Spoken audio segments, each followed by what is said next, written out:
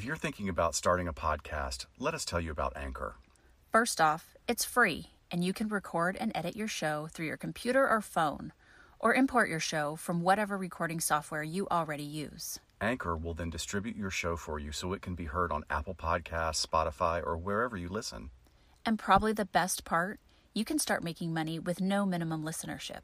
It's everything you need to start a podcast from start to finish in one place, and it was a super easy switch for us. Download the free Anchor app or go to anchor.fm to get started. That's anchor.fm.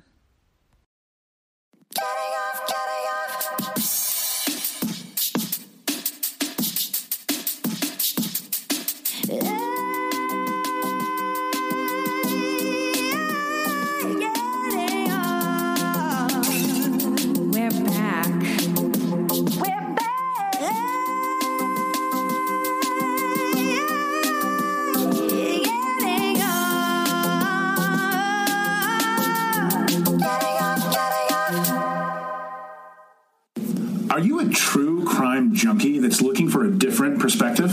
Have you ever read about a famous case and wondered how it was possible that a defendant got acquitted? Are you interested in criminal justice reform? Do you often find yourself making extraordinarily inappropriate jokes while swearing like a sailor? Then the Getting Off podcast is for you.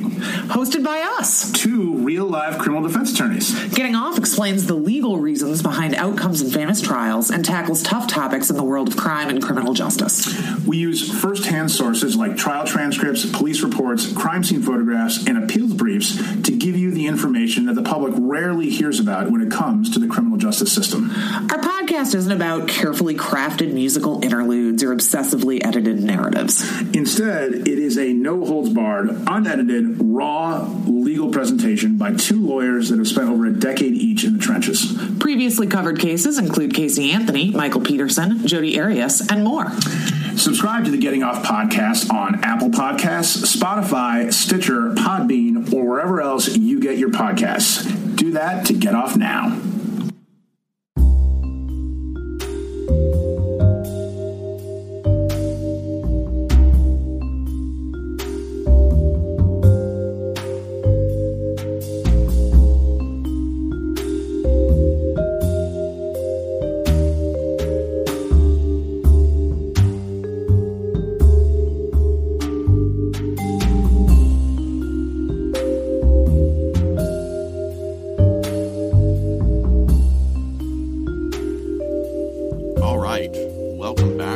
This is Dr. Scott and Dr. Shiloh. Happy 2019. This is our mid-season premiere. That's it? Premiere. Our mid-season premiere. I never thought that I would be in a place where I got to say that I am doing a mid-season premiere. I thought those days were long gone. Nope. Here we are, even though hopefully we get this one out in January. No, we're going to. Okay. It's going to happen. And I just want to give us a high five, a virtual high five, so we don't throw all of our recording. Just kidding. Sorry, I couldn't help myself. That we put out as many episodes in our first half of our second season as we did in our whole first season. Yes. Great. So Good job. We're committing to each other. We're going to hold each other accountable. Okay. Accountability partners. Yeah, exactly. For being productive, which is really exciting. So what did you do on your Christmas break? I went to Belgium for 2 weeks. Oh, wow. For Christmas and for New Year's. And it's so funny. Every time I tell someone, they're like, oh, do you have family there? And it was literally just a bucket list thing we've wanted to do.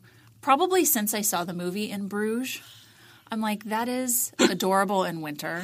Wait, Stop. but let's just hold on. Full stop. The movie In Bruges is about hitmen who right. kill each other brutally, and there's just one scene of violence after another in the middle of this gorgeous, quaint town, right? It's medieval. A perfectly preserved medieval town, and it was everything I wanted it to be from, seeing it in the movie and then, of course, researching for over a year. And Christmas time there was just awesome. We had a adorable Airbnb, Christmas markets, hot cider, hot wine, skating, horse-drawn carriages. Come on. Yeah, awesome. every picture that you posted and sent back to me looks like it was photoshopped. Yeah, it was beautiful. It was beautiful. It was cold, but hey, 2 weeks, I put up with it. That's cool. Yeah. What about you? You know, I didn't really intend to do it, but I guess I'm going to give myself I'm going to try and reframe it positively that I gained back half of everything I lost on the keto diet over the summer because I ate so much. Only half? Only half. No, it was low key. It was like really wonderful, wonderful low key Christmas this year, which was great. Good. So yeah, that was good. But we're glad to be back. Work is great, and yeah, it's nice to get back into the routine. But I'll tell you what did happen. That is totally your fault and is wonderful. Is that we got hooked up with another podcast that is mind blowing, and because I have this sort of, I'm not going to say OCD because I don't want to diminish people who actually have OCD, but when I want to start something from the beginning. Mm-hmm. And you sent me a link to these great guys and people. If you don't know them, you're going to be hearing about them a lot on this podcast. They have a podcast called Getting Off, and it is two defense attorneys that work together and have been adversaries in court before. Right. And they're in Wisconsin. No, they're in Madison, Wisconsin. Right. Right. They are so freaking smart. It's mind blowing. Yeah, we first mentioned them in our Incel Did we? episode because they had done a little bit of research, and I suggested that you listen to theirs. But that was kind of our first. That's how I discovered them, and I think I said they're kind of the attorney version of us. Yeah, but I'll tell you, I'm going through this whole evolution with them. So I couldn't start at episode 147 because they're so freaking prolific. It's amazing. I can't believe they put out so many. I know, but I started from the beginning, and I had this whole, and I tend to do this because this is the way my weird brain works, is I would like, these are the smartest people I've ever listened to. I know nothing. I thought I knew about the court system because I'm in it a lot. But to hear the intricacies and the way they perceive things, and then they have to switch gears, and they have to switch this perspective and that perspective, I was thinking, I'll never get this, but it's fascinating. Then you listen to like 4 or 5 episodes, and it's like, oh, I get it. And then another couple episodes, like, oh, I could be an attorney. I mean, I get this. I could totally be an attorney. It's not so hard. It's not so hard. And then the next episode, I'm a complete dumbass. I did not see that coming. These people are geniuses. I would never be able to do that. Nick just says something brilliant and unbelievable. Jess is just like as quick as a whip. I mean, it's just awesome. Yeah, I would. I mean, they're the kind of people that if you needed defense attorneys, these would be the people that are, because they're so passionate about the work. But I got to tell you, I wouldn't want to be on the receiving end of them as prosecutors either. Nope. No. But it's really interesting because the title of their podcast, the Getting Off podcast, they obviously, getting people off from their crimes, but they've also specialized in sexual offenders, just like we have, just in obviously a different arena. But I think that was neat to kind of find out about them. But they'll be at the True Crime Podcast Festival in Chicago also. Yeah, we're going to hang out with them. We are. So that was really cool. I learned more about the Aaron Hernandez case than I had any clue. I mean, they had access to a lot of information that I was not familiar with at all. Oh, good. Which was fascinating. So that was great, and I'm going to continue with them. But I'm telling you, there's so many good podcasts out there. It's difficult. And then we went down the rabbit hole on this week's topic, which is long-haul trucker serial killers. Yeah, a topic we've been wanting to do for a really long time. And literally up until a couple hours ago, I found another book in my office that I'm like, oh, this gold mine right here. And you were sending me text today with more video clips of like, oh, wait, this kind of changes our perspective on what we'll talk about a little bit later. Yeah. And one of the things that came up for me about this particular subject is I remember when the Dexter series came out, and my friend Bob was one of the producers of the show on, was it Showtime? Mm-hmm. And I think he developed it as well. But we were laughing about it because, that series is based on a couple of books, and the character is set in Miami, and okay, it's like, well, this is a serial killer who kills serial killers. Right. But then suddenly it's like, okay, how many damn serial killers are there in Miami? Is it just not safe for anybody to go out of their house because there's so many killers? And that's what, like, once I kind of shifted in perspective, like, it became a little less interesting to me, even though... Don't think about it too hard. It's just entertainment. I know. But I'll tell you, what snapped it back into focus was this subject. Because when you sent me the graphic of the FBI map of how many serial killer murders had occurred across the U.S., it's like a blood splatter. And that map is old. I mean, I can't even imagine what it is. And you know what? I posted that on Instagram, and as soon as I did, someone was like, "Where can I get this map? Where's this information?" But I was very excited for this because I feel like this kind of brings me back to one of the topics that really got me truly interested in true crime. Of course, it hones back to serial killers, which, you know, obviously many people are interested in, and brings us back to the huge interest in true crime and the success of so many podcasts and TV shows and everything. So I feel like it brings it kind of back to my roots, because early, before I was even a police officer, I think I may have talked about this before, but I snuck into a training with FBI profiler Roy Hazelwood. I was a police cadet, so I did technically work for a police department, but the training was for... You didn't just stumble in from a nightclub or something? No. What's going on here? Oh, my God. I probably did sound like that back then. Well, I mean, I didn't sleep a whole lot then. I would party and then go to work. But no, I was working for a police department as their evidence and property technician, and I sat with the detectives. And so the two sex crimes detectives sat in front of me, and they were talking about this training. And I'm like, I want to go to this training. Oh, that's and great. I was able to submit my stuff. They didn't ask if they just asked, what department do you work for? Put it down. So I wasn't a sworn officer or anything, and got into this training. And as I actually put a couple photos up on Instagram today of the book, which is the one that I found in my office today. But Roy Hazelwood was just amazing, so charismatic, such a lovely man in person, and just a wonderful instructor, and bringing these stories to life. And the book is called The Evil That Men Do. And there's some well-known stories in there, and there's some not so well-known stories in there. But I remember him particularly talking about, probably at the time, one of the most well-known serial killing truckers, long-haul truckers. And the pictures and the stories were just horrific. And that really stuck in my mind. So... we kind of have that like 1999, and then I don't know if you remember at internship when we had to, each of the interns, we had to do a presentation on some forensic topic. Do you remember that? I don't. Was that the beginning, or was it halfway? No, it was halfway through, right? No, I think we had to do that one at the beginning, and then we had to do one specifically on the type of population we were working on later.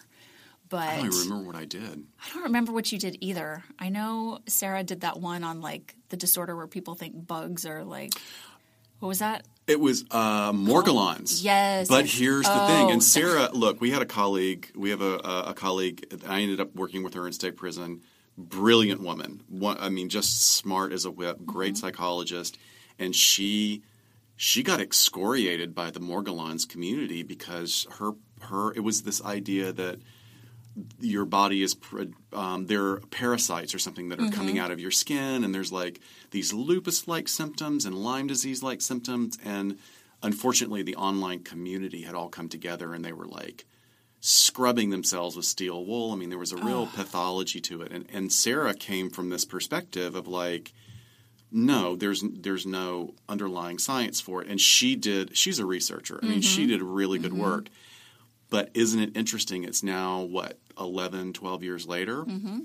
They freaking found the underlying biological basis for Morgellons. Isn't that crazy? So some people actually have it. I think Joni Mitchell. Yes. Joni Mitchell literally has. Yeah, that was a couple years ago. Yeah, but you think about all these people that were going to their doctors, and the doctor's like, yeah, you need to take some antipsychotics. That's all that's wrong with you. There's so many medical disorders God, like what that. did I do? What did you do? I don't remember. I remember, so there were 4 of us. I remember you guys all did like these really, psychological, sounds funny, presentations. And here I was, like this cop taking a leave of absence to finish grad school. And I said, in 2007, the FBI did a symposium on serial killers. I'm going to do an overview of that report. It was like not even psychological. But it was related to what we... It was forensic. It was super interesting. So, and you can look up this report if you just Google FBI Serial Killer Symposium 2007. They published a report on it. But basically they had experts from the fields of criminology, homicide investigators, BAU agents, all from all over the world, mostly United States, but they all came together to discuss various myths about serial killers. They actually wanted to come up with a definition because there had been so many different definitions thrown around, plus, mass killer, spree killer, all of that. And basically they just had these kind of breakout groups to kind of talk about all this. And one area they discussed was the highway serial killers. And by the way, the definition they came up with of serial murder is the unlawful killing of 2 or more victims by the same offender in separate events. So it was very simple. And go ahead. I'm not the one who named this, but and I'm not being facetious. I'm not trying to be funny, but isn't it a little weird that like you kill 2 people and you're a serial killer? Well, I mean, I don't know what the actual... It has to be separate events, so it can't be you like murder 2 family members at the same time. But then they're saying that it's related to the motivation, right? So it's not... They don't even go that deep. Yeah, see, that just seems weird. I mean, I don't know. Yeah. Maybe it's not important, but it just seems... Yeah. I think it was more to probably for statistical purposes to be able to calculate all that nationwide in an attempt to sort of share data. Oh, okay. And then you can sort of break it down later. Like VICAP, you can put tons of different... And VICAP stands for? The Violent Criminal Apprehension Program. Wow. So I'll talk about that a little bit later. Okay. But yeah, so they had this symposium, and that's what I did my presentation on in 2008 or 9, whenever that was. But in 2000, I'm going to do a little bit of history to this. So there is this project called the Highway Serial Killings Initiative, so HSK initiative, and that is through the FBI.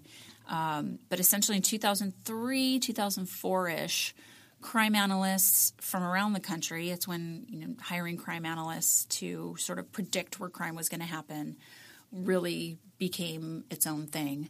But they started noticing that bodies were being dumped along major interstates.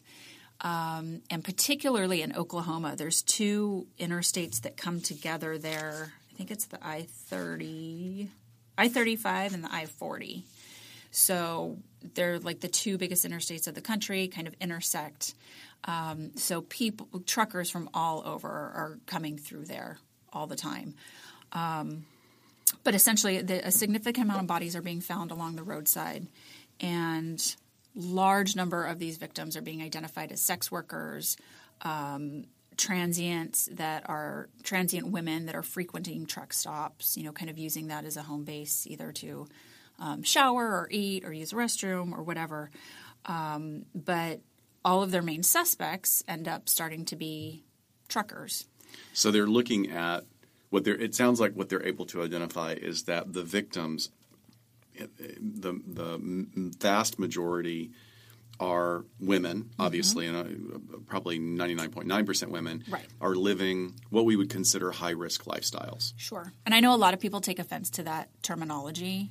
High risk kind of feels victim blaming, but I don't look at it. That's not the way I mean it. Exactly. Exactly. Yeah, and I'm glad you said that because that's not what we were trying to, and by the way, one of the videos that we watched in preparation for this clearly indicates, as many people are starting to find out now, that women that are working in this trade, and I have, I'm not saying any judgment about the sex trade in itself, unless it is sex trafficking, which is a different. These people, these women are victimized, and it's not just that some of them might be minors. There are adults that are sex trafficked as well that have been forced into this. They might be immigrants. They might be people who are have been literally brainwashed, because they've been in it so long. But when we use the term risk, we're talking purely numbers, because you have a number of factors about you. It puts you at higher risk. It's not whose fault is it, or how did you end up with those factors. Or that you're choosing,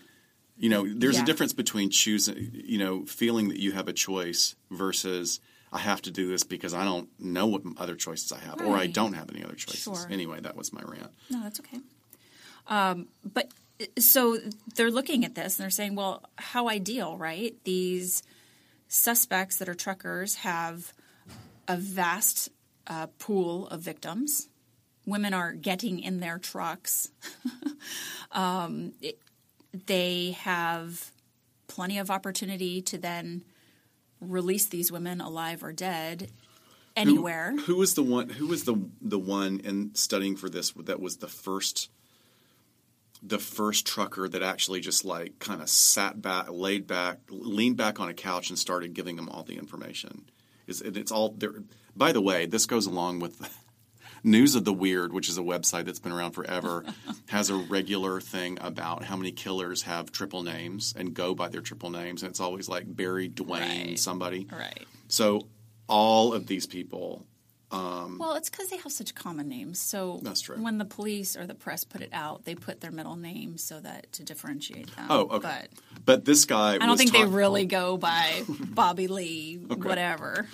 No offense to any Bobby Lees Hi, out Bobby there. Lee. In fact, I hope we have some Bobby Lees.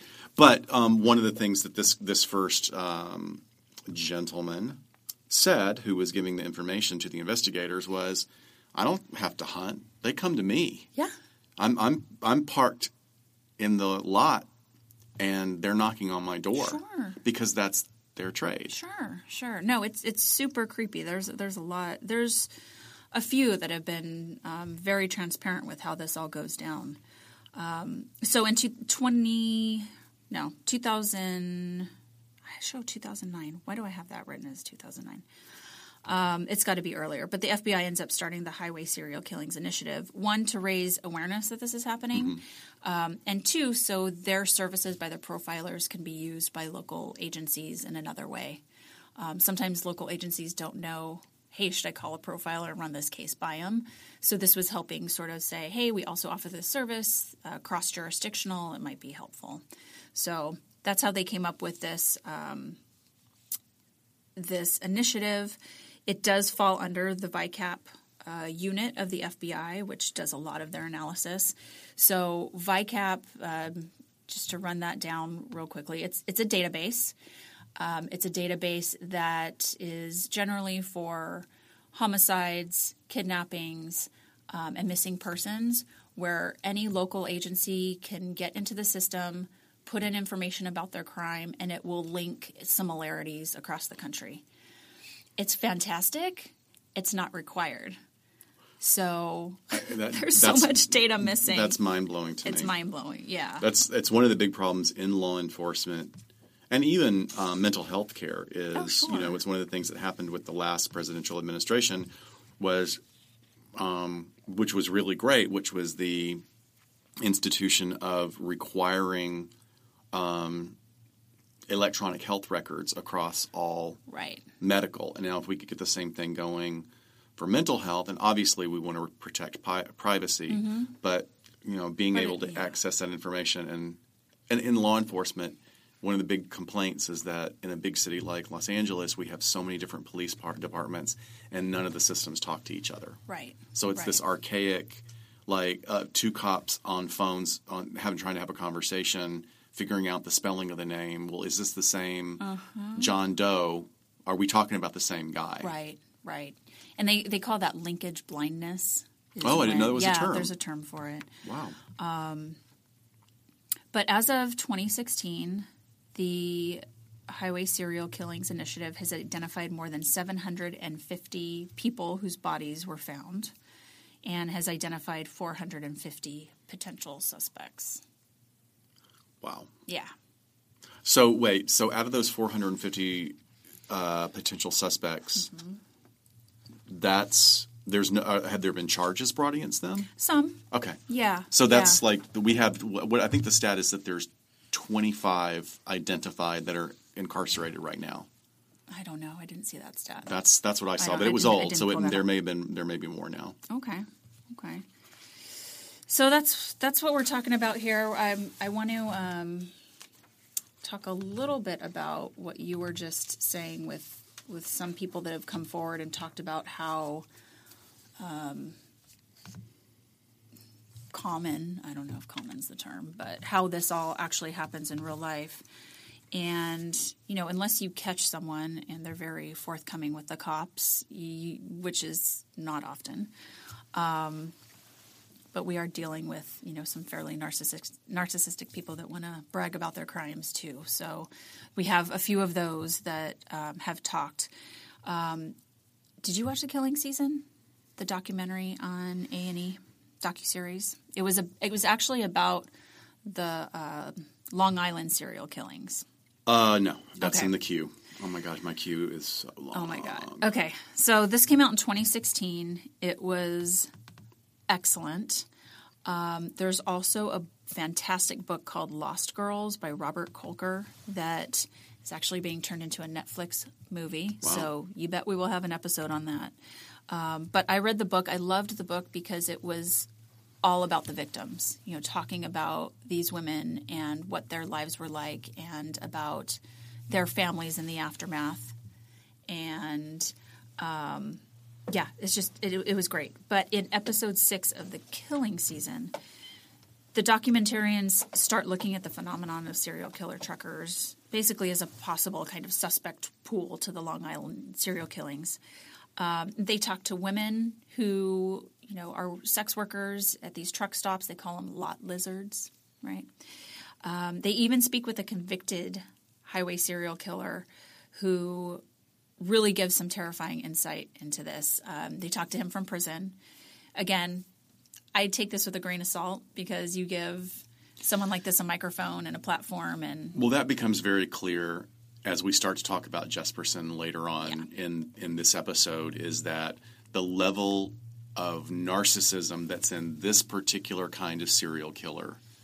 I mean, of all the ones I looked and reviewed at for this, there was only one that turned himself in. He even took a body part into the police station with him because he wanted to tell on himself. He wanted to say, I've been doing this. You have to stop some sort me. of remorse. He had some remorse, Yeah. and that is incredibly rare. Yes. The only remorse that exists in these other guys, and the narcissistic focus on the taking credit for the ones that they did engage in is It's mind-boggling. Yeah. So that's why I kind of take this with a grain of salt. This guy's name is John Robert Williams. Yes. Okay. Okay. Is he the one you were talking about? Yeah, he was. So he was a long-haul trucker. He was 28 years old when he was captured. And he claims to have killed more than 30 women along Interstate 40. So they start talking to him from prison. And, just very blatantly, he says, that's what we all talk about out there. We know it's all happening. I think most alarming was that he says, I know of more serial killers. There was actually 7 of us working together. Well, And 2 of them were female. 5 male, 2 female. So he said they essentially traded women amongst themselves. They even had a name for themselves. They use an Apache term, Netahe. I don't know if I'm saying that right. I tried to Google it. I could not find it. But it means killers. okay, did anybody ever, other than him, corroborate that? I have no idea. It was just in the docuseries, and they didn't take it much further with Okay, that. I have to figure that out. So, can you figure it out? I'm going to figure And it out. let us know? I'm going to let Are you you know. just going to crack the case? Just like that, huh? With my paid subscription to Spokio, looking people up. Yes. But so that was pretty chilling to hear. I think like you said, when they're bragging about them, just hey, I don't have to hunt. They're knocking on my door. It's not necessarily grabbing people off the street and throwing them in their truck they're coming to them, and they're willingly, whether they're, back in the day it was more of like a hitchhiking scenario, like what we're going to talk about with the next guy, or they are sex workers. It really is kind of the perfect crime, though. I mean, you have these truckers that have a mobile home where they don't need an alibi because their job is to be alone and be mobile, and they have a pretty soundproof compartment to just pick people up in and drop them off wherever they want. Yeah. It's terrifying. I think the thing, it looks like it's, especially from some of the video clips and the segments that I was looking at in preparation for this, the thing that has changed the landscape is the increase in availability of DNA evidence. Sure. Because it seems like for the longest time, especially with is it Ben Rhodes? Mm-hmm. Is it Rhodes? Robert Ben Rhodes. Robert Ben Rhodes, is that there was no identifying. Right. And then when they were able to get DNA evidence and start matching it, that seems to have changed the whole landscape. Oh, which I think is just the way that it's going to be with serial killers in general. Well, everybody's signing up for 23andMe. Heck yeah. And that's how they caught a murder recently. Yeah. Was through 23andMe. Yeah. I can't wait. Yeah, you just want to live in 1984 where we're all being monitored and chipped, and I don't care. It's kind of gonna. It's probably through your Apple Watch there anyway. Maybe. So let's talk about Robert Ben Rhodes. Yeah. So this is the case that Roy Hazelwood actually highlighted when I did the training, and like I said, it was just he showed a lot of images in his trainings, which for a young person interested in true crime, I was shocked yet fascinated by all of that.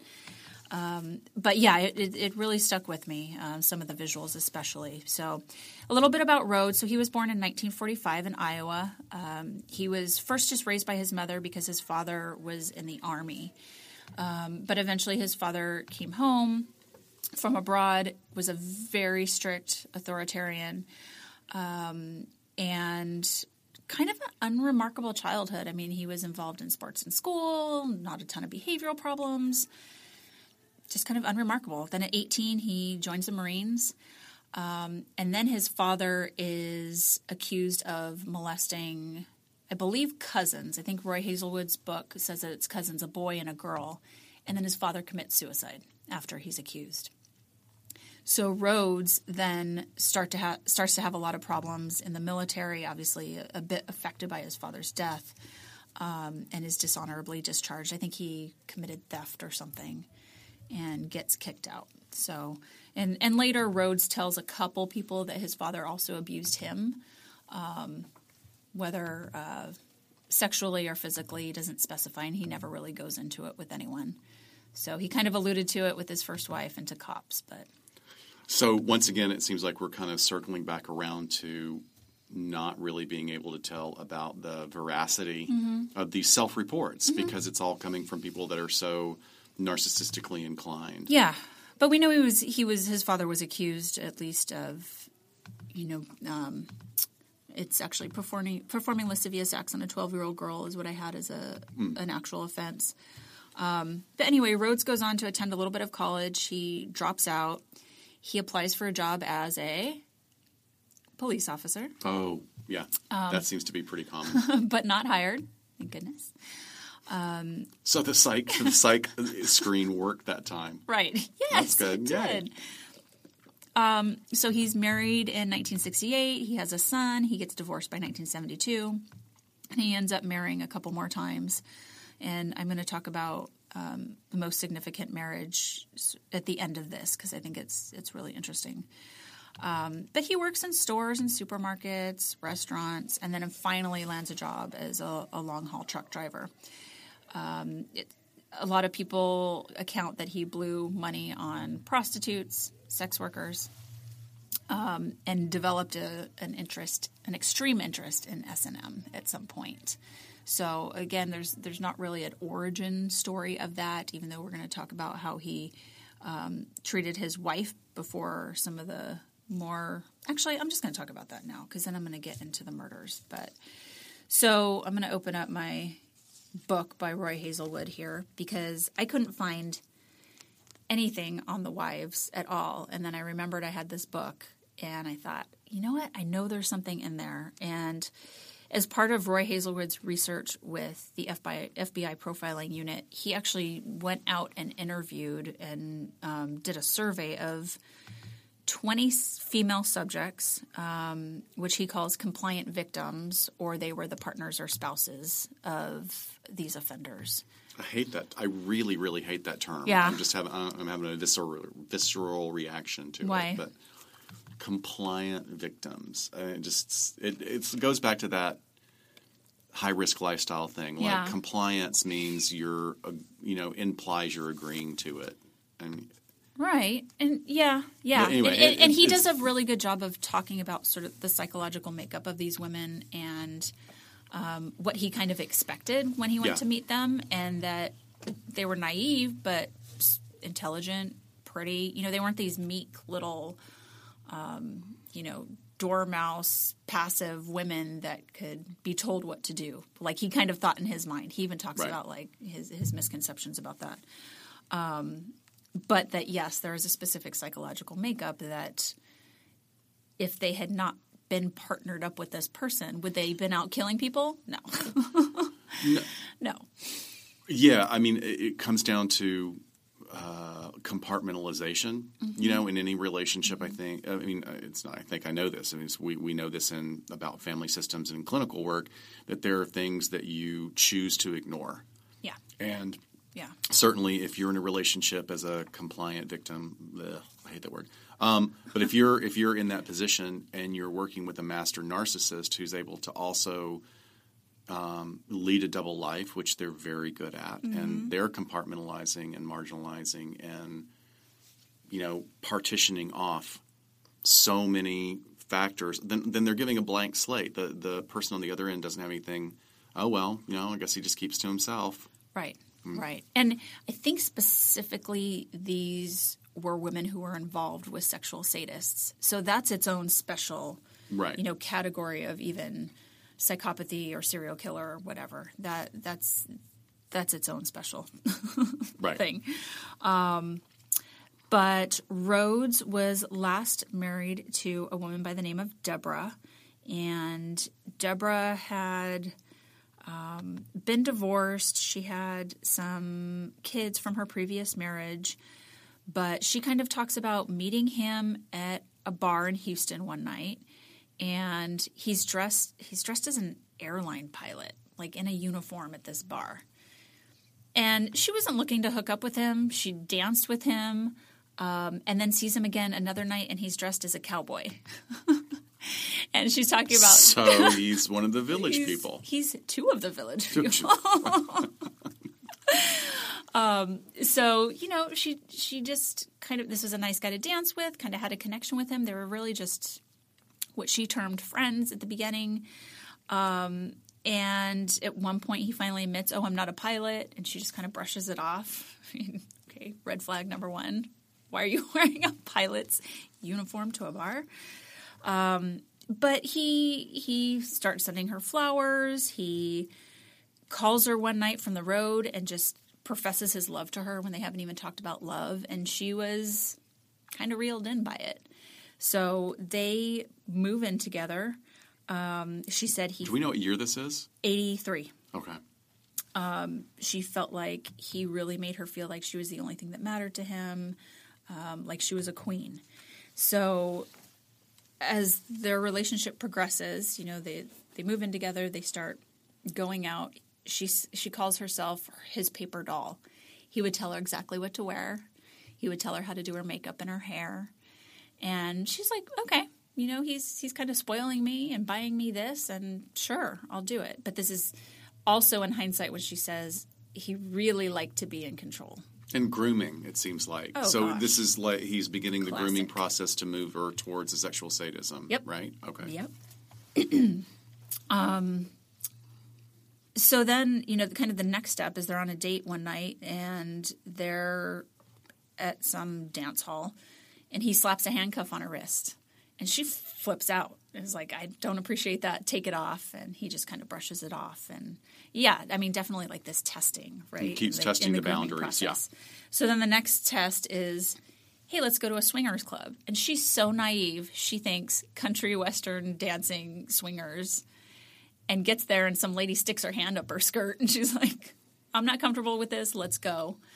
And then he gets her to dress up for Halloween. Was it while they were swing dancing? Yes, Scott. That's exactly what it was. He gets her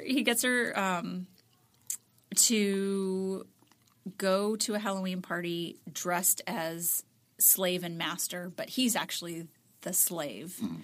And this is a very classic photo of him in his getup. I'll throw it up with a big grin, Instagram, with a big old grin, and his big '80s serial killer eyeglasses. They ended up winning first place costume contest, by the way. And then one day, this guy shows up on her door and he says, "I'm the love slave that Bob ordered for you." So weird, right? Like, just maybe this will make my wife into what I'm into. Just orders up a guy for her. She pushes him off her porch and says, "Get out of here. I don't want any part of this." And she's starting to this time find a lot of books and magazines, really violent pornography. He's completely racking up the phone charges for sex lines. Yeah. And then she sees this really strange connection between sex and pain. So she ends up developing some really terrible, terrible headaches that make her really sick. So she would have to lay down in bed. And she said he would just lay down next to her and would get aroused by watching her suffer. Wow. And then she ends up diagnosed with lupus, and she's hospitalized. And he climbs on top of her in the bed in the hospital and tries to have sex with her. Wow. As she's, like, incapacitated and suffering. Yeah. Okay, I haven't read any of this in the material. I'm telling you, I could not find anything on the internet. This is all in Hazelwood's book. Wow. After he interviewed her. So he then goes on the road for like 3 months or something. He's gone for a bigger span of time. And she starts realizing, I'm doing okay by myself. Like, I don't need him as much as I thought I did. So she starts, when she talks to him, she starts being very self-assured, a lot less meek on the phone with him. And as soon as she sort of changes that, he sends what Roy says, an avalanche of love letters. And it's just like he felt like he was losing control a bit. And he's trying to reel her back in. They weren't married at this time. The second he gets home, he says, "I want to marry you." And in 2 days, they get married. Wow. So she says, everything was absolutely about control. He could drink all night long and would never get drunk. He had some sort of minor surgery, wouldn't take pain meds, did not like to be out of control. So she's saying, I don't know if he poured his drinks out or made it seem like he was drinking all night. But finally, this all came to an end in October 1989, which is just a date to sort of note as we talk about the rest of his offending, where he one night demands anal sex, and she tells him no, and then he ends up beating her and raping her. And when he's finished, she looks at him and she says, "Are you through?" And he said, "Yeah," and just wanders into the living room. So she said she kept a baseball bat under her bed, for when he was gone, got her baseball bat, went in there, whacked him in the leg, and says, "Now I'm through." And she packs up her bags and leaves.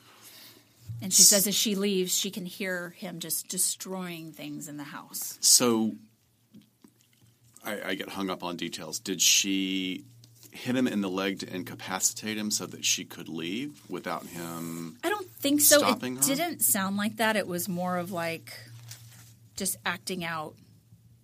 Let's see. Oh, she hit him in the arm. Yeah.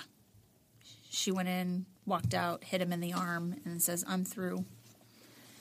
And that was it. So, well, this is very interesting that you shared this, because I know in several episodes I've talked about sort of my one of my idols, Kevin Cameron, the social worker who is a absolute expert in threat assessment in Canada. and his model, his Vitra model. And one of the things that we learn from this is that, once again, and you'll hear me say this over and over again because it's Kevin, and I'm paraphrasing Kevin, is that no one ever snaps. The pathway to violence is an evolutionary process. And in so many school shootings, the data we look at, the school shootings, the young men have a brief, a veneer of stability when they are in a relationship. And when that relationship inevitably ends, because it is not a stable relationship and usually the other person cannot tolerate it, when that happens, that's when then they are inflamed into whatever violent actions they're going to take. And it sounds like, I mean, regardless of what happened, good for her for taking care of herself and preserving her life. But this is what the trigger was, right? Absolutely. It was to push him to the next level. Yes, yes. So that happens in October 1989. So I'm going to jump into now what I'm going to call the known killings of Rhodes, because there is obviously speculation that this didn't just start out of the blue, even though there seems to be a trigger when we're looking at dates. This is not likely the first time that he decided to go out and do this. So we're going to go to February of 1990, and in Houston, Texas, which is where Rhodes had lived. He had an apartment that he kept there.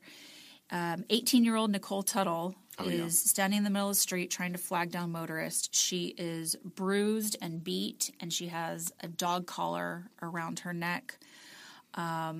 She has her hair shaved really short and is just brutalized. And a passerby finally picks her up, takes her to police, where she says that she was picked up in California a week earlier when she hitched a ride from a trucker, and that he had chained her inside of his cab for 6 days. When she fell asleep, he handcuffed her to this chain that he had rigged to the ceiling of the back of his truck. Whipped her, pierced her genitals, raped her, took her back to his Houston apartment where he let her shower, but raped her again while she was chained up, cut off her hair, and then he puts her back in the truck. And when he stops to go pick up a load of product that he was hauling, he forgot to chain her up again, and that's when she escapes. So the cops actually end up stopping a trucker when she's found, have her do a field show up to see if it's the same guy, So they put her in the police car, take her to where they have him stopped. Jeez. And she says, no, that's not him. I just want to go home. So she ends up, obviously giving a description. They don't know who this person is. The same day that she escapes, Rhodes, we know, picks up 14-year-old Regina Walters and her teenage boyfriend near Pasadena, Texas. This is bad.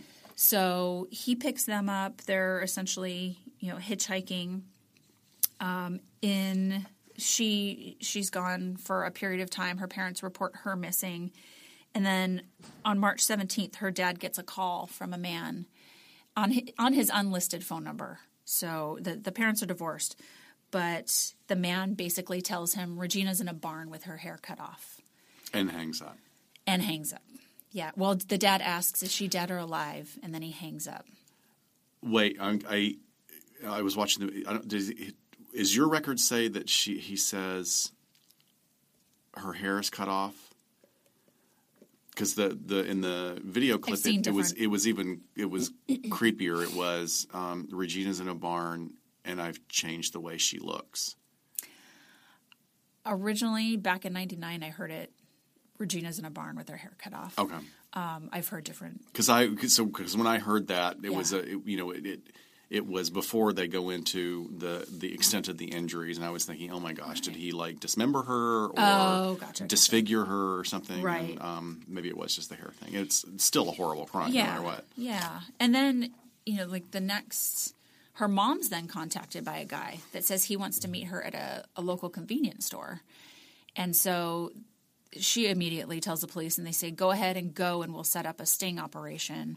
Well, she waits there for hours, and no one ever shows up. And he calls again and says he wants to meet her again. And the cops are just like, he's just toying with you guys. So, of course, this is 1990. It takes a while to trace phone calls and figure out what payphones he's using. So it never really leads to anything. So let's kind of fast forward to April of 1990, because this is when he gets caught. There's some in between that will go back. But in Arizona, a state trooper, God bless this guy, Mike Miller, he's so sweet on some of his interviews, but he spots a big rig parked on the highway that's not quite parked right. So he goes up to the big rig, to the what do you call that part up front? The cab. The cab. Yeah. You. He goes up there, expecting to find the driver sleeping or something, and sees Rhodes in the back with this woman chained up, sobbing. So he stumbles upon this. Rhodes sees him. The girl starts screaming. Rhodes basically jumps out immediately, kind of prones out like on his truck, in a pat-down position, and says, "Oh, here, I have a gun in my back pocket." And is very compliant. And it's all consensual, right? Doesn't he try and frame it as we're just having sex play? It's all fine. He immediately does that Axis 2 shift into taking control of the situation. Yeah, by the way, same thing that Jeffrey Dahmer did when Dahmer's victim escaped and was running down the street, and the police believed it. Thank God it didn't happen this way this time. I know. So this cop says, handcuffs him, goes and puts him in his patrol car, goes back to the woman in the truck and tells her, "Ma'am, there's a serious crime going on here. You have to hang tight. You're safe, but I'm calling for backup." He's out there by himself. And she's like screaming her head off. I picture Silence of the Lambs, like, "Don't you leave me, you bitch," type thing.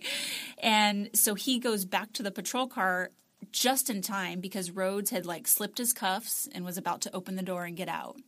And he cuffs him back up again. And, he ends up getting booked for aggravated assault, sexual assault, unlawful imprisonment.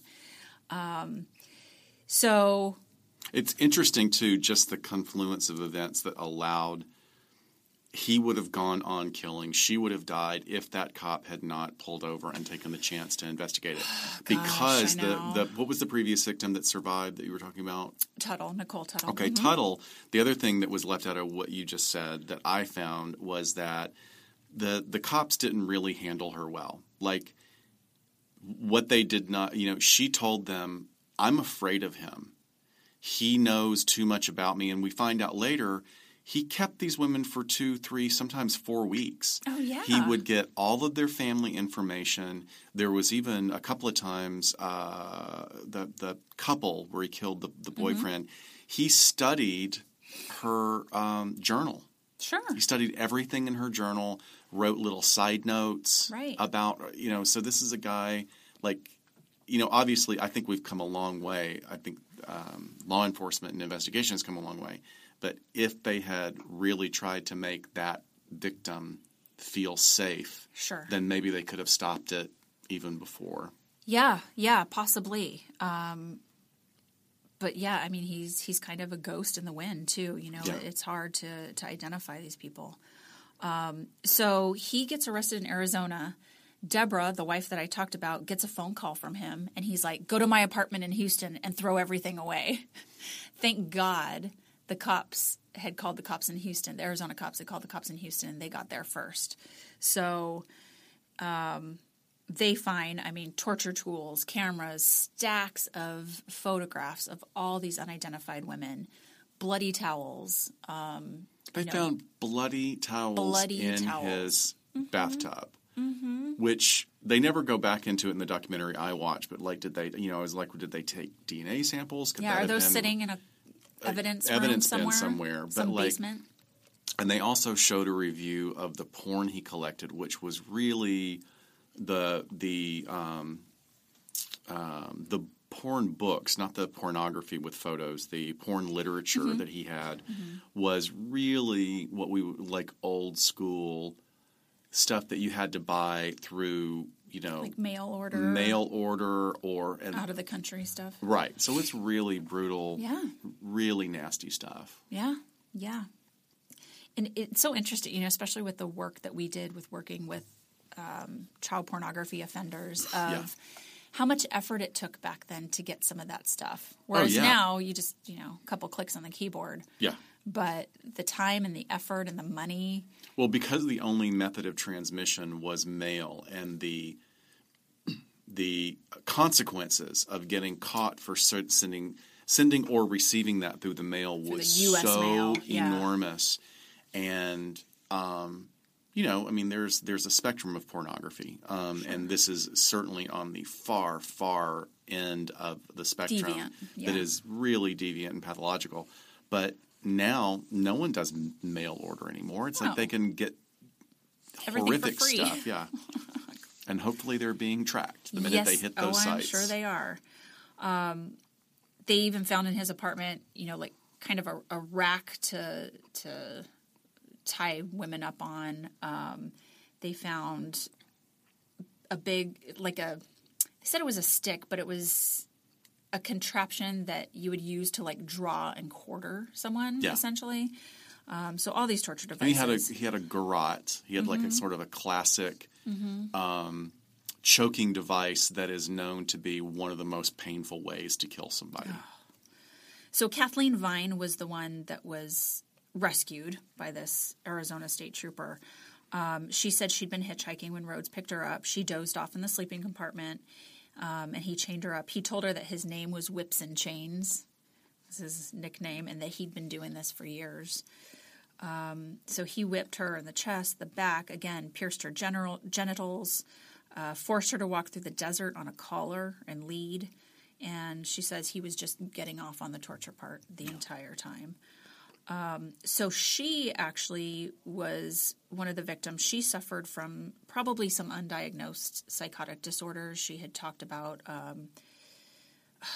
what was it? I don't remember. There was some unrealistic beliefs that she was talking about. And so the prosecutors are like, okay, clearly, she was a victim of this. She's not making this up. Is she problematic maybe to put on a witness stand? Can they pick her apart pretty well because she has this crazy talk also going on? Right. Yeah, okay, that's realistic. So they end up offering him a plea deal of 6 years.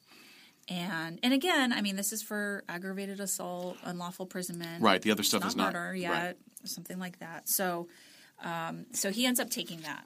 Because what hasn't happened yet is they have not discovered the body, any of the bodies. Right. Although one with bloody towels in a bathtub. I know. Jeez. And all these photographs of all these women. Yeah. So going back to an FBI agent actually does get called in to kind of look at this. And he starts noting some of the signature stuff, like the cutting of the hair, the piercing of the genitals.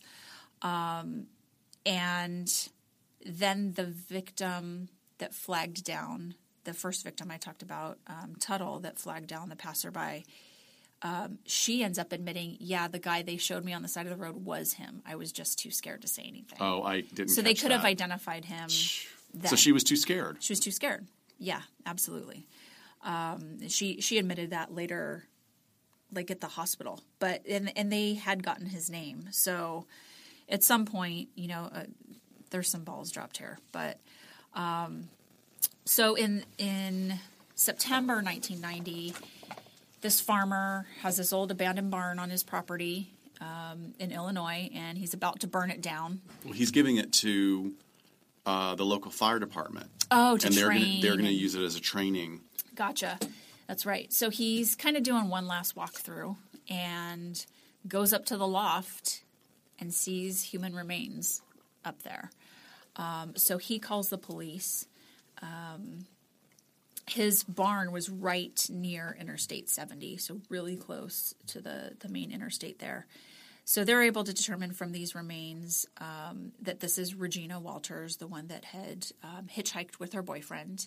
And they identify her through dental records because she had, this is almost a year later. She's pretty decomposed. There's just pretty much bones left. But they find bale wire from hay from the loft that was used to strangle her. They said that it was there were 14 twists, one for each year of her life, Wow. essentially, around her neck. And there are photos. They found photos of her that he had done this whole photo shoot, asking her to look scared. And then one of the theories was like several of the photos are set up staged, and What do you mean, like staged? Staged where she is like standing kind of shocked? shocked, putting her hand over her mouth, and then a couple of other photos are like he may have been starting to talk to her to say, no, I'm actually going to do these things too, because she Yeah. actually starts to look really frightened. Yeah. So they found the photos sorted into several groups. So the first picture of her were just nudes. She was chained inside his truck cab. Her hair had been cut already. She was handcuffed. There was a choke chain around her neck. And he had also shaved her pubic hair. And then you could tell that her clitoris was also pierced and also attached to a chain. And then there's a second group of photos that's taken outdoors. Variety of poses, both dressed and undressed. Now her fingernails and toenails are painted bright red, and she has bright red lipstick on. And then the final set of pictures are the ones taken in the barn. So she's in a black dress. I think they found the black dress back at his apartment. It's the same one. But yeah, those are the series of photographs of what you're talking about, where it does look a little staged, like he's telling her these positions to be in, but then there are some that are just frozen terror in her face. Because we know that's where she was killed. So doesn't it seem like, I mean, you went in deeper than I did on this one. Doesn't it seem like he's starting to get sloppy? I mean, he leaves. I mean, that's one of the recurring themes that I know you're going to touch on is how many of these guys, as opposed to the larger group of serial killers or spree killers or mass killers, they are, like we said earlier, they're proud of their work, but they want to tell on themselves to an extent. well, the whole I was thinking about also the calling of the parents and toying with them. But it's a risk, too. You know, I think it was definitely more of just part of the power and control.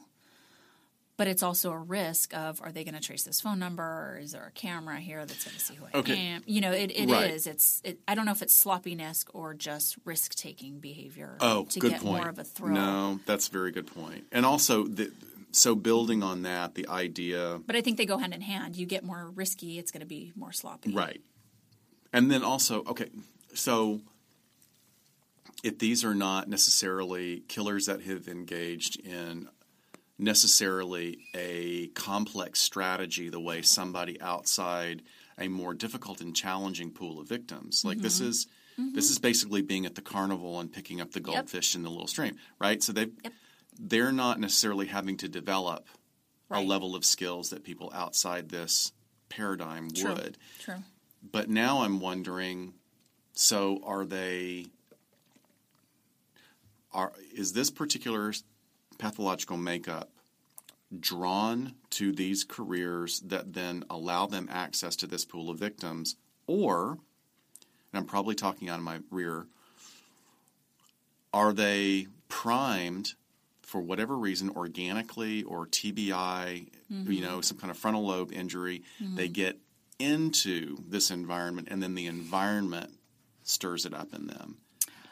I don't know, but to build on that, I feel like, again, sexual sadist and maybe the more deliberate, organized psychopath that you're talking about that builds relationships to get access to these victims, I think they're two different things. So I think the sexual sadist, it's a means to an end. Okay. Right? No, this is that's, what I need. you're absolutely right, yeah. If I need... If going to swingers clubs and being involved in, you know, consensual like S&M groups is not enough, then I need a real victim and I need real pain and real torture and have that be legit to meet my deviant sexual need. What's the quickest way that I can do that? Yeah. So they do fall into a little bit more of a disorganized type. Even though it's sort of perfect setting for it, yeah, it's still a lot of variables to account for. And I don't want to get too far afield, but every time you say swingers, I think about Vince Vaughn. That's a great movie. No, I think about the restaurant deli on Beverly around the corner from my apartment, and now I want ham steak.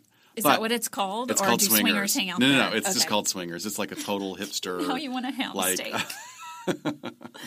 Although we complained about how, like, hey, they're shaving this pretty thin. Anyway. Serial killer truckers and ham steak. Exactly. Okay, so this ends up through sort of the signature things that we talked about, like the hair cutting and the genitals being pierced, and then obviously them finding Regina's photographs. This all gets linked back to him. Right. He finally folds after holding out for quite a long time and pleads guilty to killing Regina.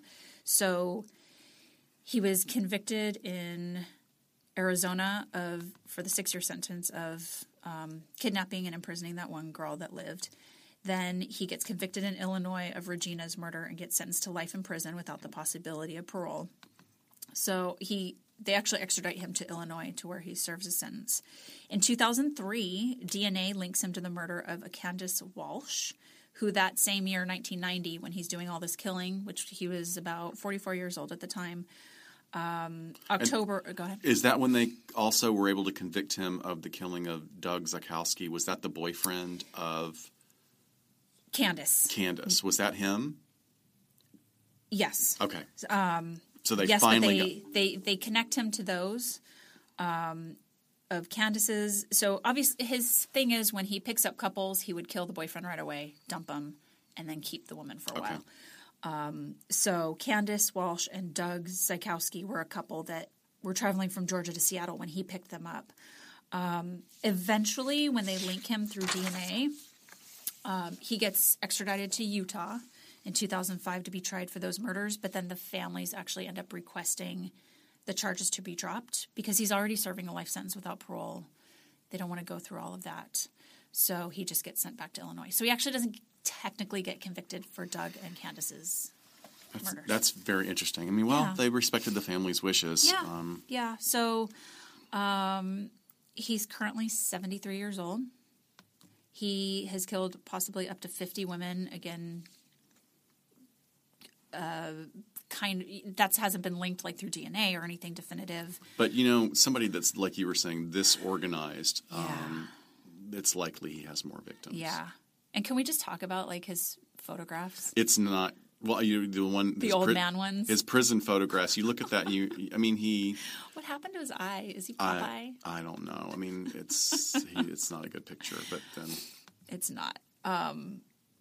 So yeah, I just as kind of a couple of notes, like psychological notes. I already talked about sort of sexual sadism. That sexual sadism is a paraphilia. If you listen to our paraphilia episode in season 1, we go through those. But he would absolutely fit into this category to the nth degree. And it would definitely some psychopathy traits there. I don't know how high he would score. Probably pretty darn high, but I would think you should talk about the hair. Yeah, I think he'd pretty high. His, one of the hallmarks in the. Have we talked about that? I think we've talked about the hair psychopathy. Oh yeah, we checklist. Did a whole episode on psychopathy. If you read the Wikipedia page or any of the articles online are very good about it, including the controversy, which I think is good to know about. Is they talk about sort of that hallmark of antisocial behavior, that glibness and superficial charm. And if any of you are out there interested in looking, you can Google Rhodes and see several interviews on YouTube and different locations. And he is the epitome. When he's caught being interviewed by the police, he is so glib and nonchalant and has an excuse for everything. Mm-hmm. And even when they go, we've got everything, we got the evidence, he's just like, oh, well, you got me. And then starts talking, starts giving up this information. I mean, that is like... It's very BTK. Like just... Absolutely. I'm going to tell you how I bake a cake. Yeah. And basically, I'm going to tell you how I killed my victims. Right. And then I just made a note that his level of torture, I feel like escalated from causing physical pain to incorporating the psychological pain. You know, even just the shaving of the hair is so demeaning. Right. You know, there's also been this The piercing of the genitals. Yeah, the torture and the control in and of itself, but then there's this altering of who they are. Mm-hmm. And there's even been some speculation of like, well, was he trying to make them appear younger because of shaving the pubic area too? And what's that about? I don't know. I mean, they're young. I mean, Regina was 14. Yeah, they're already young. Already. But it's, you know, I'm not sure that there was necessarily that part of his sexual deviance necessarily. She was certainly sexually developed. Yeah, she's post-pubescent. She's post-pubescent. But the idea of, it's almost, I just keep thinking paper doll. You know, he's like changing and playing with appearances and seeing what he can do because they're not real anymore. They're just objects, and he gets to cause pain and then cause pain to their families. I know. What was it? Did you look at the pictures of the journal? Like he wrote in her journal, he wrote the boyfriend's name with a big bloody knife through it. Right. I mean, and then kept it. You know, one of these sort of trophy things. Yeah. And, well, they had, I believe they found her little notebook with her parents' phone, like her contact book. What did we used to call it? A phone book. A black book. A black book. A black book. Before we had a contacts app on our phone. So did you see the top 3 serial killer breakdown for jobs? No, what are they? So it's the top 3 skilled serial killer occupations. Skilled is aircraft machinist, assembler, shoemaker or repair person, or an automobile upholsterer. Oh. Huh. Okay. So we have like foot or foot fetish, maybe the shoemaker. Well, certainly repair people are going to get access to people's homes, so that makes sense. I don't know where automobile upholsterer comes from, except I will say a lot of automobile upholstery programs are taught in prisons. Interesting. Yeah, across the country, that's still a big Or they thing. know how to rip out bloody upholstery and then redo it. That is a Where does very that come insightful. from? all Is that the like research. BuzzFeed? Criminal patterns. It was it's a BuzzFeed list. BuzzFeed list. The top 3 semi-skilled serial killer occupations are forestry worker, arborist, truck driver, semi-skilled, or warehouse manager. I don't know. Arborist takes a lot of skill, in my opinion. Seriously. Well, that's semi-skilled. We're not saying unskilled. No, semi-skill I think is a under rating of But that. then the top 3 professional or government level serial killers are police or security official, military personnel, or a religious official. I had no idea that they even were gathering data on this, but it's very interesting. But come on. Yeah. Well, those are people that are allowed to take people's lives. Yeah. Except religious official? Well, look what they're doing to kids. Very, very very vulnerable populations. It's very sad. So do we want to talk about Jesperson? Yeah, we should move on. We have taken a lot of time, and thank you for doing all that. That's fascinating. I will say, we're going to focus the last part of this segment on something that really mesmerized Shiloh and I for a number of reasons. But that's not to say that there's not some other unbelievably fascinating examples of trucker serial killers that are all over the web, even so far as to say BuzzFeed lists. But right. And I hope with the leaps and bounds in DNA that there's a lot of scared serial killing truckers out there. Yeah. Just drive your truck into a wall. Just drive it off a cliff now. It's fine. Well, it was interesting reading and watching the some of the clips where they're interviewing truckers and they're interviewing female truckers. And, look, it's one of those things where if you don't think about the infrastructure that supports your day-to-day life. Sure. And truckers, like, they were giving stats on if the trucking system broke down tomorrow, big cities would starve cities would fall apart because they supply all the food, all the supplies. And it's something that we don't think about how important it is because it's looked on as like sort of a semi-skilled blue-collar job when there's a lot of really great people out there.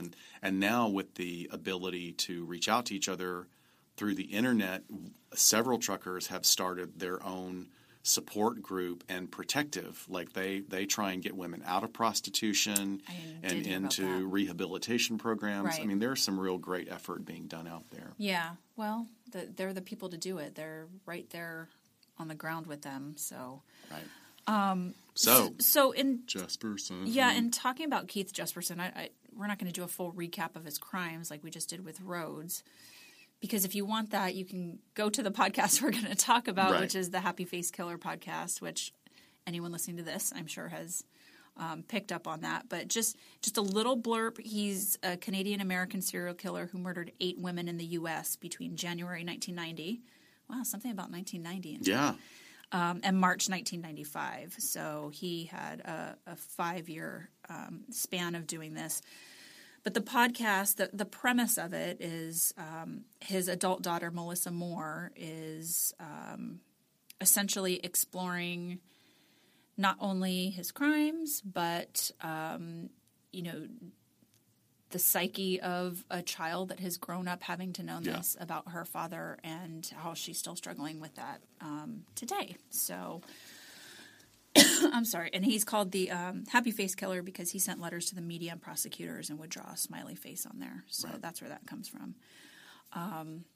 Where do you want to start in just kind of talking about the podcast? Well, first I would want to say that probably if you're listening to us, you have listened to Happy Face Killer. If you haven't, I do highly recommend it. It's a 10 episode arc. The episodes are about 42 to 48 minutes. It's an easy binge. It's an easy binge.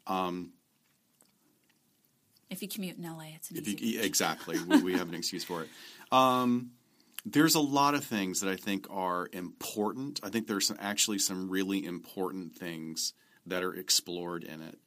Besides the fact that we're talking about something that's just brutal. I mean, this guy was he is an absolute narcopath, a narcissistic sociopath. There's some great things that are explored in it. I'm a mouthy guy. I have a little bit of a filter. I'm going to try and stay very filtered about this because there are some things that I thought were really done poorly. And I say that out of protection for anyone that has been traumatized is basically what I mean. So we're talking about an adult woman who's recounting, and this is the thing that to me is fascinating, is that we get a young woman who recounts different aspects, perspectives, and chapters of her life. What was my life like as a child having this father? And she's able to really articulate the thing that most children do we idolize our parents. Mm-hmm. And Jesperson has some remarkable physical characteristics. He is a giant. The guy is like pushing 7 feet tall. Right. He was 300 pounds at the time. Any pictures you see of him, he dwarfs. Towers over everyone. He towers over everyone. And what a symbol of a protective father figure. Oh yeah, just the massive size of him. How could you not feel safe around him? Right, she has wonderful memories, and one of the things that I think is difficult for her, and she expresses and gives you visuals for, is that's the struggle, is trying to rectify this dialectic, these two dichotomous experiences of this person was engaging in horrific acts and then cuddling with me on the couch and watching Unsolved Mysteries. Mm-hmm. And that to me was like one of the fascinating things about the show. Absolutely. And then was it age 15 when all of it blew up? 14 or 15. Okay. Was when he was arrested. So, he was a prolific killer, and when he was caught, he was caught. And this is someone, I'm going to refer back to what we were talking about earlier, is Jesperson didn't want anybody taking credit for his kills. Right. In fact, the police were so hell-bent on closing one of the cases that they took the testimony of a developmentally disabled woman who implicated her boyfriend at the time. And herself.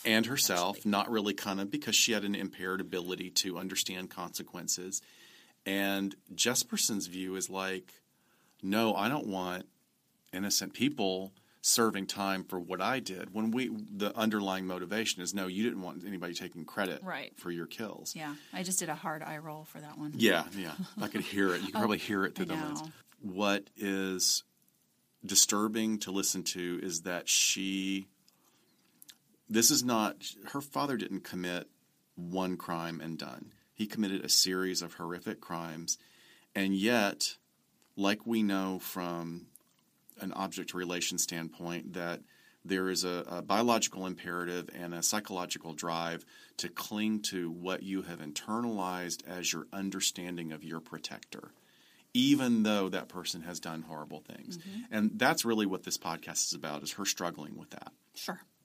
And also worrying, am I, when you see I've been close to this person all my life, am I this person? Right. I mean, that's sort of that's the basis of object relations, is that we internalize these images of our parents. We then have relationships with the internalized object of what we think our parent is. Well, now this poor woman has had that yanked out from underneath her. It pulls at her identity. Oh my God, am I a murderer as well? Right. Now, that being said, is it time to take the other? Yeah. Can I go the other direction? No, please go the other direction. Okay. We can do this. We can tread lightly. We'll go back and forth. But here's the problem I have with it as a clinician is this young woman, and she's a woman now, but as a young woman, she was horrifically traumatized. She, for some reason, at some point in her life, decides that she wants to try and get answers, so she pursues and continues a relationship with her father. And by relationship, I mean she communicates with him. And he is incredibly manipulative. He sends her contradictory messages over a decade. Right. And even at one point, he tells her, "You are just like me," which, of course, traumatizes her even further. And then there's another point where she begins her healing process. Her journey of healing is a particular road that I don't think was well thought out. And it was, my opinion is that it's not really good for her in the long run. It's also an absolute end for her father, for Jesperson, to come back and really excoriate her. Who do you think you are? You're nothing. You're nobody. Someone's stealing his spotlight again. Someone is stealing his spotlight. And what really concerns me is that, and there's parts of this individual's life that we have no insight into. I don't know if she received counseling. I don't know if she received a trauma protocol at any point in her life. But I'll tell you this, it doesn't sound like anybody gave her advice on how to do this, because with professional support. Professional support. Right, meaning therapeutic. And frankly, I'm flabbergasted at the producer of this podcast. And who knows, maybe I'm painting myself into a corner and I won't be able to do business with these people. I hope it's not that. But, either you're a producer or you're a best pal or you're a counselor. And let me tell you, you're not a counselor. So I'm going to use a current term, stay in your lane. Stay in your lane. Yeah. Because there's commentary that steps outside the boundaries of journalistic integrity, I feel. And, look, when I'm working with someone who's traumatized, in the same way if I'm working with someone who is maybe experiencing psychosis or a psychotic episode, the rule is we don't escalate it, right? Right. I'm not going to tell somebody, hey, calm down, or hey, that's not real. I'm not going to deny them their experience. I'm going to help guide them through a healthy expression of that, but I'm not going to encourage that. And I felt like that was what was done here. So that's my rant. Okay. And I'm sure I'll have more commentary. But I was really concerned for her, and you can't listen to this. And sometimes it even gets to the point where you kind of lose a little sympathy for her. I felt that too. I felt a lot of ups and downs. It starts off, I liked the twist of it, that this was going to be told from her perspective. And I thought, she wrote her book 10 years ago. Yeah. So I expected maybe for her to have worked through some of this stuff over the last 10 years. If that was kind of the start of her healing process, hopefully it was much sooner than that. But if she chooses to start this chapter of a healing process in, I'm going to confront this head on, write a book about it, go on Dr. Phil, go on Oprah, kind of expose myself to the world with my experience. To me, it felt just as raw as maybe as it would have been 10 years ago. And I didn't know what to make of that. Either she hasn't worked through it or it's contrived.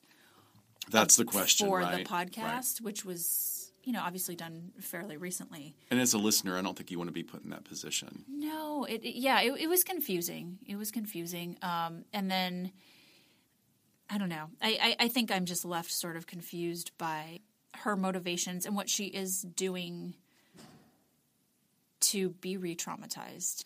Trauma can reprogram the brain. Right. One of the high intensity experiences can reprogram the brain. So I don't know what's going on. I do express a lot of concern for this emotional re-traumatization and reliving it. And like you said, what was done? Has anything been done? Because it seems pretty fresh. It does. So it's either fresh or it's contrived. Right. I'm not judging the contrived but I will say this on the other side of it. I mean, she talks about, she's been excoriated online because there are a lot of trolls online. Sure. But I'm not sure that the approach that you're taking for your journey is helping it. Right. So, right. Like at some point, help working with a counselor to work through it. Like, well, what is my stance going to be? I'm going to own my wound. This is part of my identity. I'm going to work through it. But and fuck the people that criticize me. Yeah. That being said, what you sent me today blew that out of the water. So you want to tell me what you sent? Okay. I just want to make sure I have the right. So is this the True Crime Daily thing that I sent you? It was the one after that. The one after that? The magazine cover. Oh, okay. So that being said, and hang on, I want to read my exact text to you. I wrote, "Here comes another one, ... So, by the way, folks, if anybody ever gets access to our text messages, not literally a 9-year-long text history, thread? Jeez. So February 4th issue of People that's going to be coming out is a story raised by a serial killer, and it's the daughter of BTK has written her own book. Okay. So when she was 26 when she learned about her dad, so she was a bit older. So yeah, I don't know if this is going to end up being a trend and how long that trend will go. I'm not sure. And I think, going back to Melissa, I mean, look, I feel like it comes from a place of protection in a way of, as a therapist. And when I saw that, they have her as like this special correspondent on this YouTube crime channel called True Crime Daily. I think Chris Hansen started it or something. But one of her dad's victims that survived was recently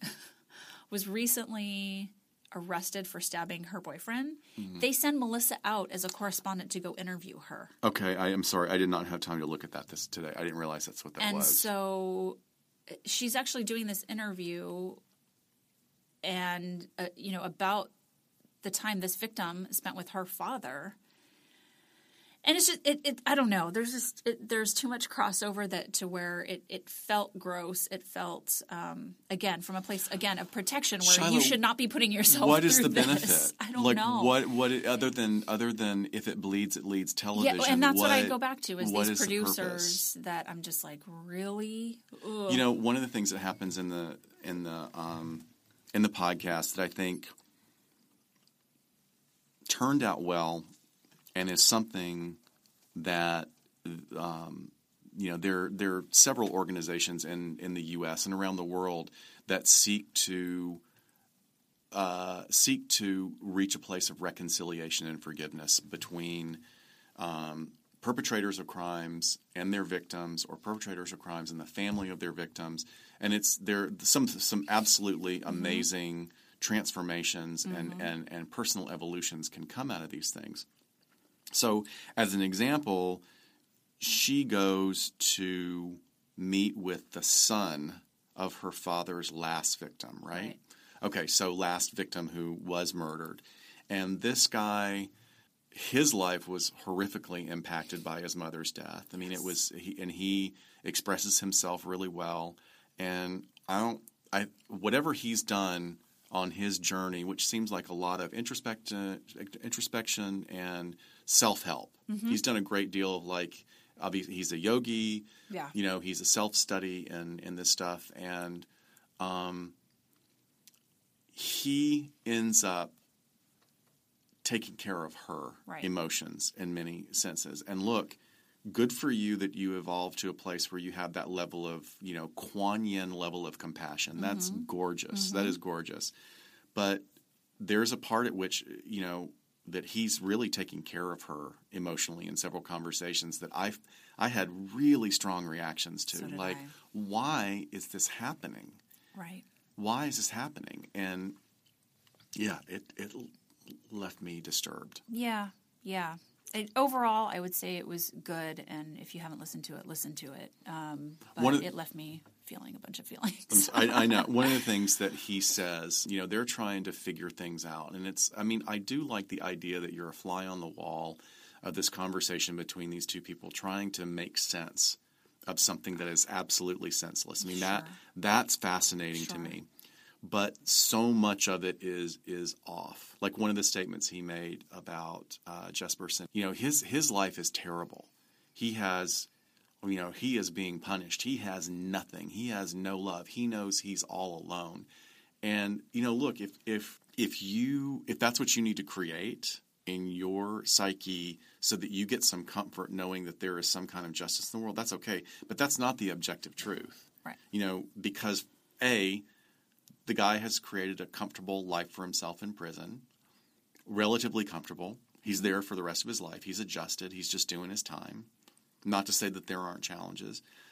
But the foundation of that argument also is he is a sociopath. He does not care. Right. He doesn't care about anything for himself. He's not suffering because he's not capable of that level of suffering that we're making. For the last 10 years, there's been a book written about him. There's been numerous TV shows, just a podcast. Just feeding it. Yeah. So that was one of the things that concerned me. What was the other thing? They do a really interesting thing where she is able to get some relief. She's so worried about the idea because Jesperson was revealed to have had a traumatic brain injury as a sports injury when he was in high school.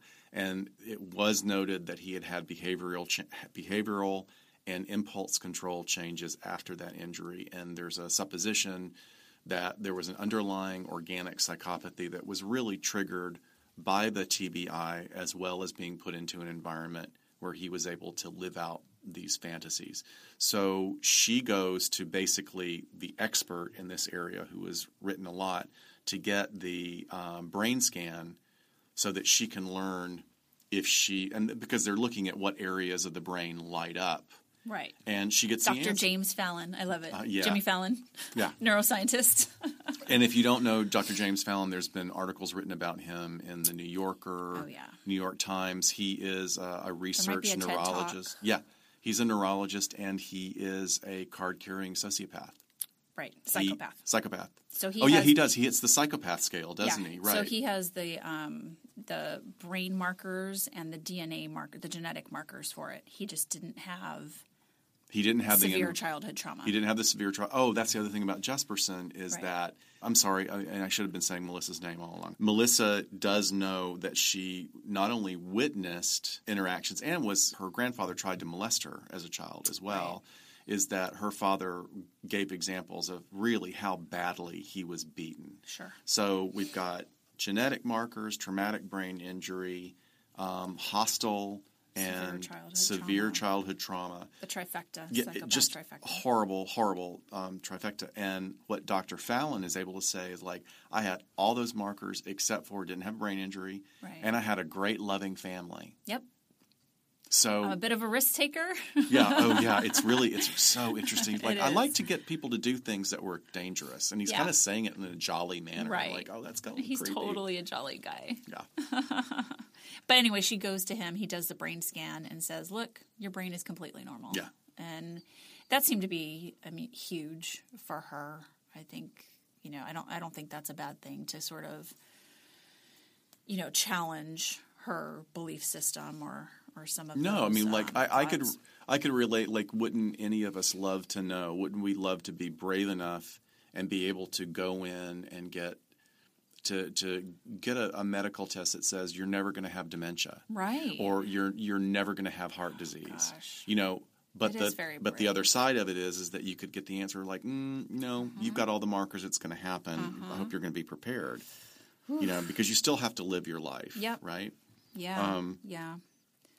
What was the one more thing? Okay, one more thing. One more thing. Since we're Did on you the make roll. notes? You just memorizing all of this? I made a couple of notes, but like what I do is like I have a weird memory, so I have bullet points and I have words, and the words make me remember. So what's my bullet point? Photo. Okay, because we both looked at the photo. Right. It's online, and I don't want to ruin the podcast for you because I really want people to listen to it because I think it's fascinating. Is at one point, Melissa is married and has a child. Couple kids. Couple of kids, and they go to visit her dad in prison. The whole family. I have I can barely form an opinion about this because once again I go back to who was providing that young woman with support and who was giving her nurturing and containment, and who was there advising her.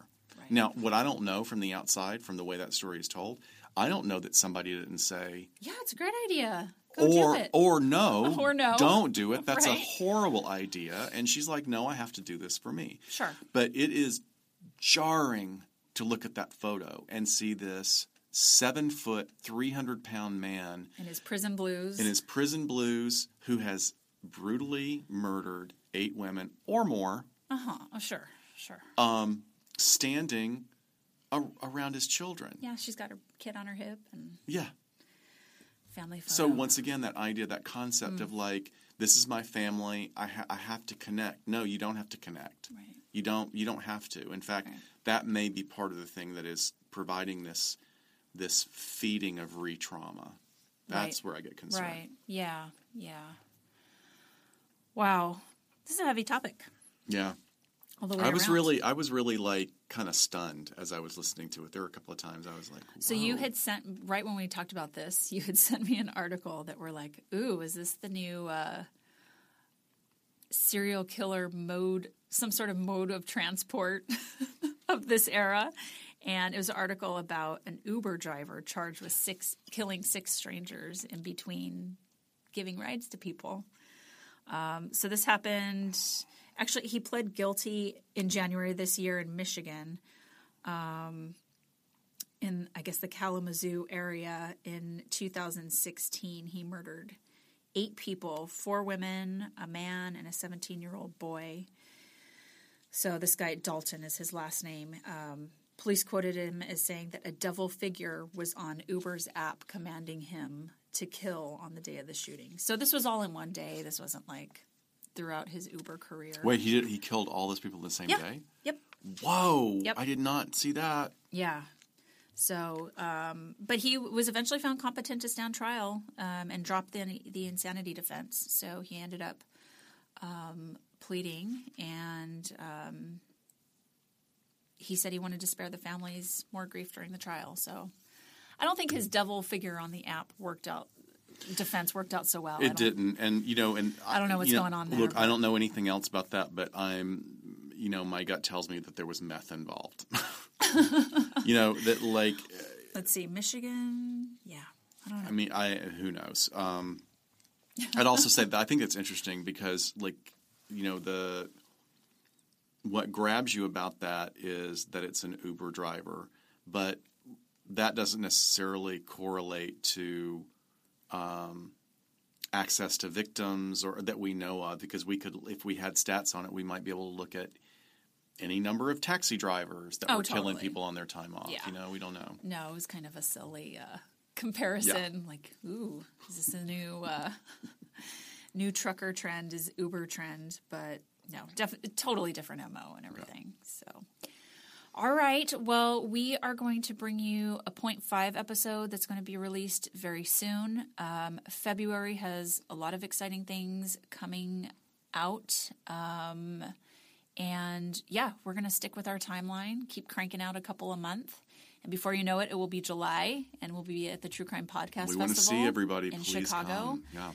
Yeah, please come out. So many other great podcasts are now going to be there. Missing Maura Murray is going to be there, which I'm super excited about. I got to watch that again. That was really good. Yeah. I've listened to so many episodes of that podcast because they have so many that I need to see these guys in person just because I've listened to their voices for so long. Okay, I was about to start a whole other conversation. Nope. No, don't we'll do have it. to save it. We'll I'm save sorry. it. Otherwise, please give a listen to the Getting Off podcast as well. Please. You will, if you enjoy us, you'll enjoy them.